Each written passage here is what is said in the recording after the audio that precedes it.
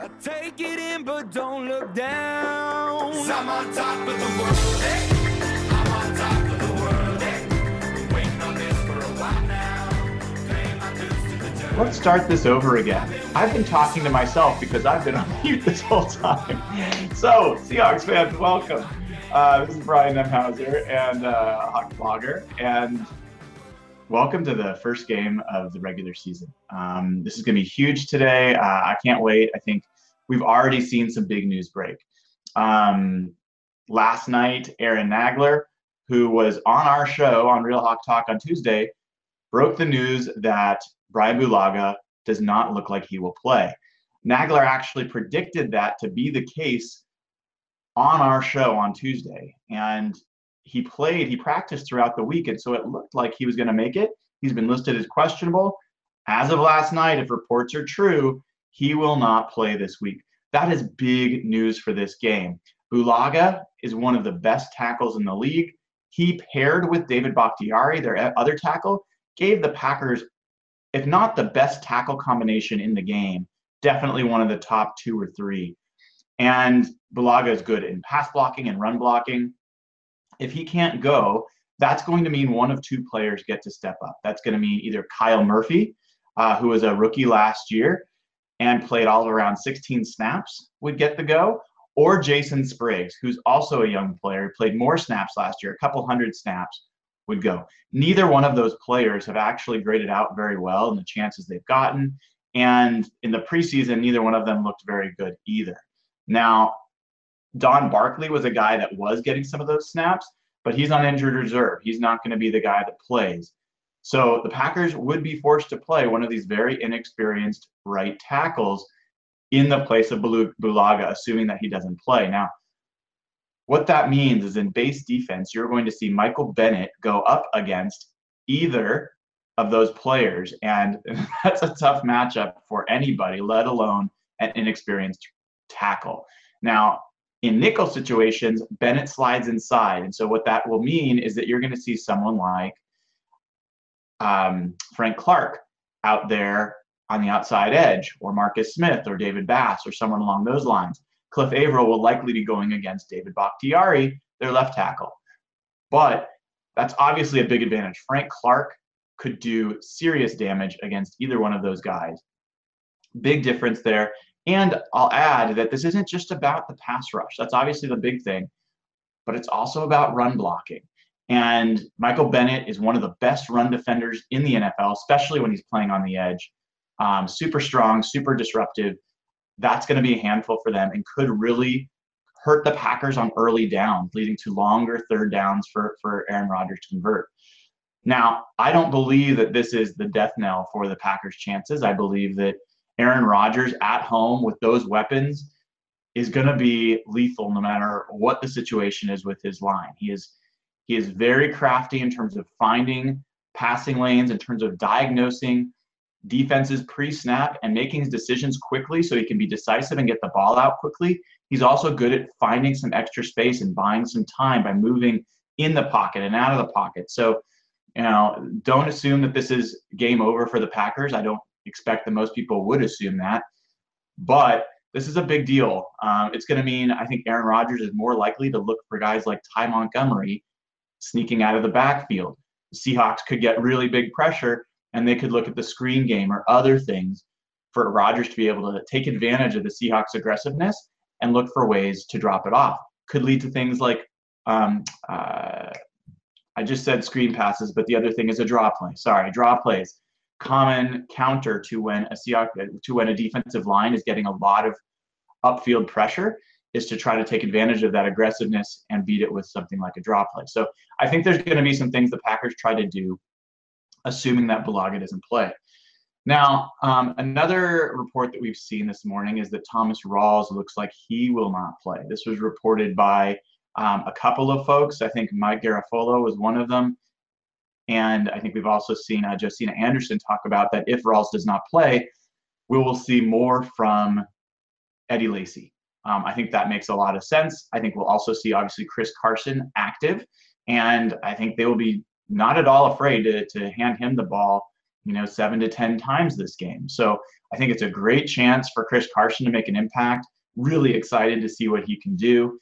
And I think we're going to look at a steady diet of Eddie Lacy. And look, one of the key matchups in this game, and I wrote about it this week, is going to be Germain Ifedi on the right side. And he will likely be going against Dean Lowry, who is their left defensive end. Nick Perry usually lines up on the right side, so he would be going up against Reese Odhiambo. We'll talk about that more in a second. But I think that Dean Lowry trying to go up against Ifedi will be an interesting push and pull. Ifedi obviously not super strong in pass protection, although has shown some improvement, but he is pretty strong in run blocking, and he's pretty strong at sealing the edge. And so if he's able to seal that right edge, that also is where the Packers have, in the last season, shown a lot of vulnerability in terms of giving up run plays. They averaged 5.4 yards per carry for opponents running off of right tackle last year. The Seahawks, when they played the Packers last year, averaged 7 yards per carry running off of right tackle. And what many people don't remember is this team averaged 5.2 yards per carry against the Packers last year, over 130 yards rushing.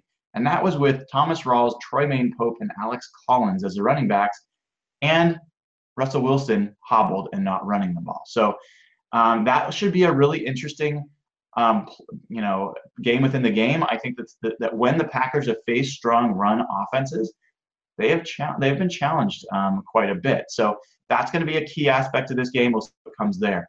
The other side, you've got Nick Perry, one of the best pass rushers, definitely for the Packers, and among the better pass rushers in the league, going against Reese Odhiambo. What's going to be fair to expect from Reese Odhiambo today? This is his first career start in the NFL as a regular season left tackle. It is a lot to ask for him to come in and play well. I expect some mistakes. I expect some false starts from both Ifedi and Odhiambo, some holding penalties. It's going to happen. I think people can want or expect him to play perfectly or really well. That's not what's going to happen. So fair expectations for this game for someone like Reese Odhiambo is that he's able to allow the offense to function, that they don't have to keep their running back in on every play to chip the left, chip and help on the left side, that they don't have to keep an extra tight end in to chip and help, that they're able to actually go in and, for the most part, get the ball out and make plays.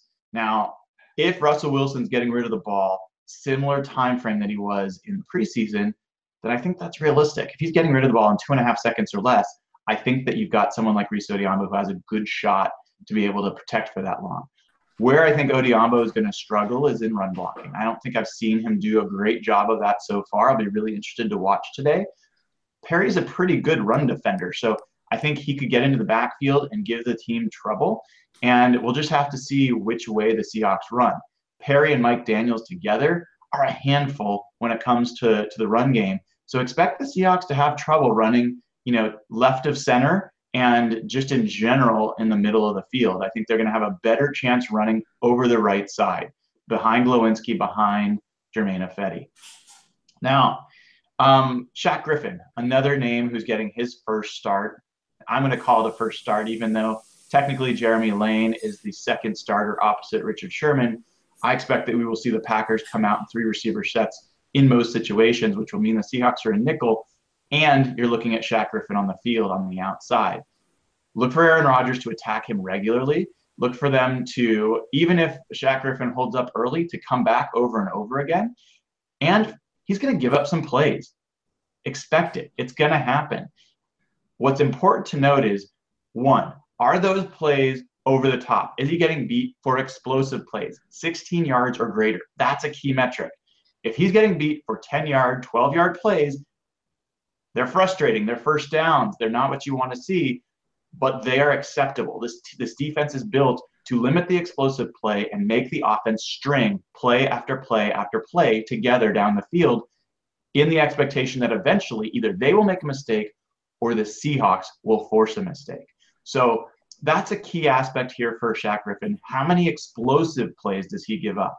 Now, those can come in 2 ways. One, that can come in a pass that goes over his head. That is the worst. You don't want to see someone getting behind him and getting over him. Specifically, look for that on double moves because he's going to be aware that they're going to try to beat him underneath and take advantage of what people like Stephon Diggs did during the preseason. But the other way this could happen is missed tackles. If he's not able to, just 1 second there. If he's not able to deal with missed a play that's made in front of him and he misses the tackle, that can turn into a big run after the catch. So either one of those types of explosive plays are things that we want to make sure Shaq Griffin avoids. I have high confidence that he's going to be able to do that. I think he's going to have a big day. It wouldn't surprise me if Shaq Griffin ends up being a guy who ends up with his hands on the ball, either through an interception or a fumble recovery. I just think this guy is made for these moments. And, I don't want to build him up too big because at the same time, look, we saw in Brandon Browner's second game, I believe, maybe it was his first, but second game against Pittsburgh on the road, Ben Roethlisberger really took advantage of him. They scored a couple touchdowns off of him. Seahawks Twitter was going crazy. It was like, this guy's trash. We should not play him. Media was saying this guy's no good. He's too big. He can't do it. At the time, I knew what Brandon Browner was. I tweeted about it. I thought he was going to be a Pro Bowl player. He ended up being a Pro Bowl player that year. So I think Shaq Griffin could have some challenges today. It's probably not going to be his best game. I think that's a fair way to characterize it. He will get better as this year goes on. He may struggle a little bit, but I just have this feeling that he has the grit necessary to come back from those challenges and have a great game today. So looking forward to seeing what comes there. Now, what's a fair expectation for the offensive line in general? I think that we talked about Fetty, we talked about Odiombo, Luke Joeckel, Justin Britt, Mark Lewinsky.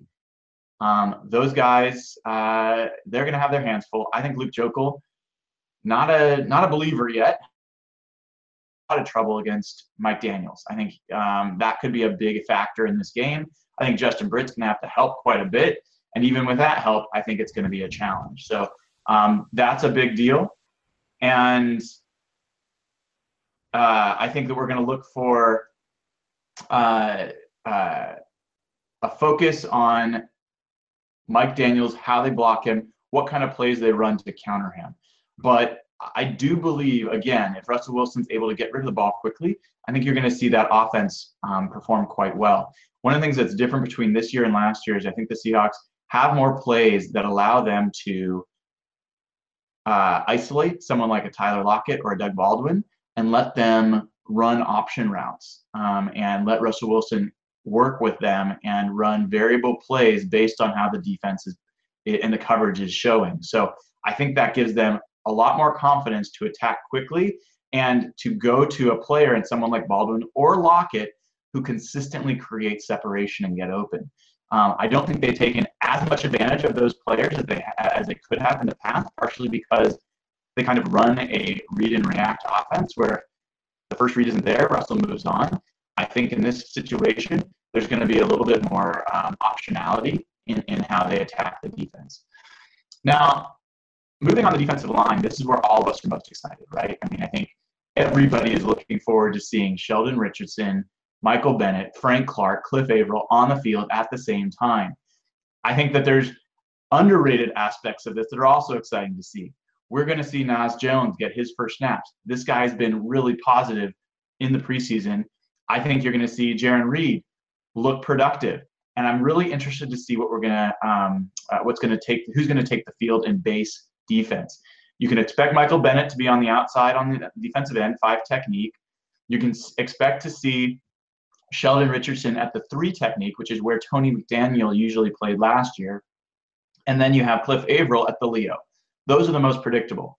I would expect Jarran Reed to be the nose tackle playing next to Michael Bennett. That's going to be an interesting thing to watch. Reed has shed some weight. He's been more disruptive so far this preseason. Clint Hurdle, the defensive line coach, said he wants to see 5 sacks from Reed. Reed had 3 sacks last year. People forget. I think 5 sacks is a reasonable goal. That's big. Clint McDonald, who we all talk about, he had 5.5 the Super Bowl year. So imagine if you have Reed getting 5 sacks in the middle, and you had someone like Sheldon Richardson, who could have something like 7 or 8 sacks. That's crazy. That's huge difference, and that would be the base defense. I think you're going to see Naz Jones rotate with Jarran Reed in that base defense at nose tackle.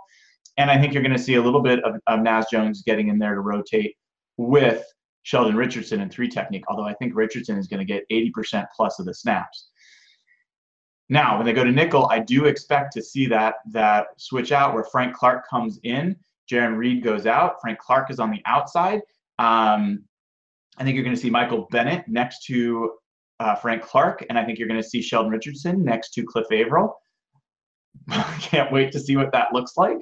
I also think you're going to see a rotation where either Marcus Smith or David Bass are rotating on the outside. It's a coin flip who they're going to have active today. I know they're really high on Marcus Smith. He's a better athlete than Bass. He could be the rotation with Frank Clark, knowing that Frank Clark has 2 wrist injuries he's dealing with. Marcus Smith could be the guy that gets the call because he is probably the better Leo between him and David Bass, or the better edge rusher. Bass is more flexible. He can play outside, he can play inside. He's also, I think, a better special teams player than Marcus Smith. So I think both of those guys have the potential to be really interesting elements of this game, and someone that the Packers really don't know what to expect from. So that's going to be big. As far as linebackers go, we're going to have Terrence Garvin getting his first start at Sam for the Seahawks, a guy that a lot of Seahawks fans still don't know very well. This is a guy that has, I think, very potentially elite coverage skills at a linebacker spot. Very quick, very fast, a little undersized. So he's going to struggle a little bit in run defense, and it's going to be really important that guys like Jarran Reed and Michael Bennett in those base situations are protecting Terrence Garvin, and Garvin's able to stay somewhat clean and make plays on the ball carrier as opposed to having to take on linemen or tight ends. Now, you got Bobby Wagner and KJ Wright that look great. I think Dewey McDonald is fantastic and a guy that could come in if they need to. Don't expect to see him today other than on special teams. Finally, when we get into the secondary, we talked about Shaq Griffin. You've got Richard Sherman, you got Earl Thomas, you got Cam Chancellor. All signs are this group feels really good about where they are. And we don't know where this team would have been last year if Earl Thomas would have played. I think they still would have lost. I'll be honest and say that. But I don't think it would have been the same game that we saw. So let's see what this team looks like. When those 3, Cam Chancellor, Earl Thomas, and Richard Sherman have all been in the lineup against Aaron Rodgers, he has not had a passer rating above 81.5. And so I think that, and in his last game when they all 3 played, he had a passer rating under 60. It might have been even under 50. So people forget in that NFC Championship game where the Seahawks came back, Rodgers had 2 interceptions. So this is a guy that doesn't get intercepted very often. He's had that happen quite a few times against this group of Seahawks secondary players. Now, that's where we are on the defense. I think there's a lot of interesting players. I think the best Packers advantage, honestly, is what they're going to be able to do against Jeremy Lane and probably Shaq Griffin. I think Randall Cobb and Devontae Adams have given Jeremy Lane problems in the past. There's a lot of talk that Lane's a lot better off than he was last year. I hope that's the case. I'm not buying quite yet. I think he does look better, but does he look good? Those are 2 different things. So we'll see. If he can stay close, at least be in terms of tackling quickly, limiting yards after catch. He was one of the guys that was beaten by Devontae Adams for the 66-yard touchdown last year along the sideline. He's got to stay on top. Shaq Griffin, I expect Devontae Adams is a really sudden player. I expect him to do a lot of stop routes, getting some of those underneath catches, and to try to get past him. Look for Shaq Griffin to stay close. Let's hope the refs aren't stupid and just call pass interference because Griffin, he gets as close in coverage deep as I've seen anybody do, and the refs sometimes get twitchy, especially on the road team. I think that's a big matchup. Also worth calling out, the Seahawks, we have not seen this offense yet with Tyler Lockett, Jimmy Graham, Doug Baldwin, and Paul Richardson all in the lineup yet. They've looked good just with Doug and with Jimmy. Lockett brings a whole nother level to this group. I think he's a great receiver. It'll be interesting to see if he starts or if Paul Richardson starts in 2 receiver sets. Richardson has been getting those snaps. Lockett's the better receiver and ultimately should get those snaps. If Richardson plays, this is a guy that's made big plays when he's been healthy. So let's see how that group goes when they're together. Last year, Jimmy Graham was held to 1 catch for 16 yards against the Packers. We'll see if he gets more opportunities this time. So That's where we are. I think this is a great first matchup. It's one of those ones where no matter what the Seahawks do, if they lose, it sucks. We'll survive from it and we'll move on to the next week. But it's understandable. Really, really tough way to open up at this venue against this quarterback. If they win, watch out. Watch out, because this team has the ability to beat anybody, anywhere, and they will have proven it in that first game. Key factor to watch, if Sheldon Richardson and that defensive line is as disruptive as we all want it to be, and they're doing that right off the bat against this team and this quarterback in this venue, we're in for a good year. So it's a lot to ask, but it'll be great if it happens. And with that, I'll say go Hawks. Thank you, and see you soon.